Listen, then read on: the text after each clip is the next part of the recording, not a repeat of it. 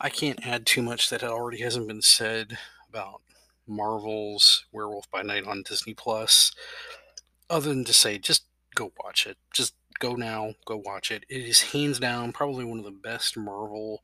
And quite honestly, if you didn't know it was Marvel, it wouldn't really matter all that much. The story is that good.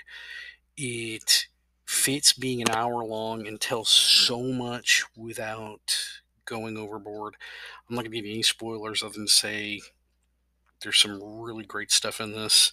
The turns by the girl who plays Elsa Bloodstone are performatively just awesome. It, I just go watch it. That's all I can say is it is as good as you're hearing that it is, and then some.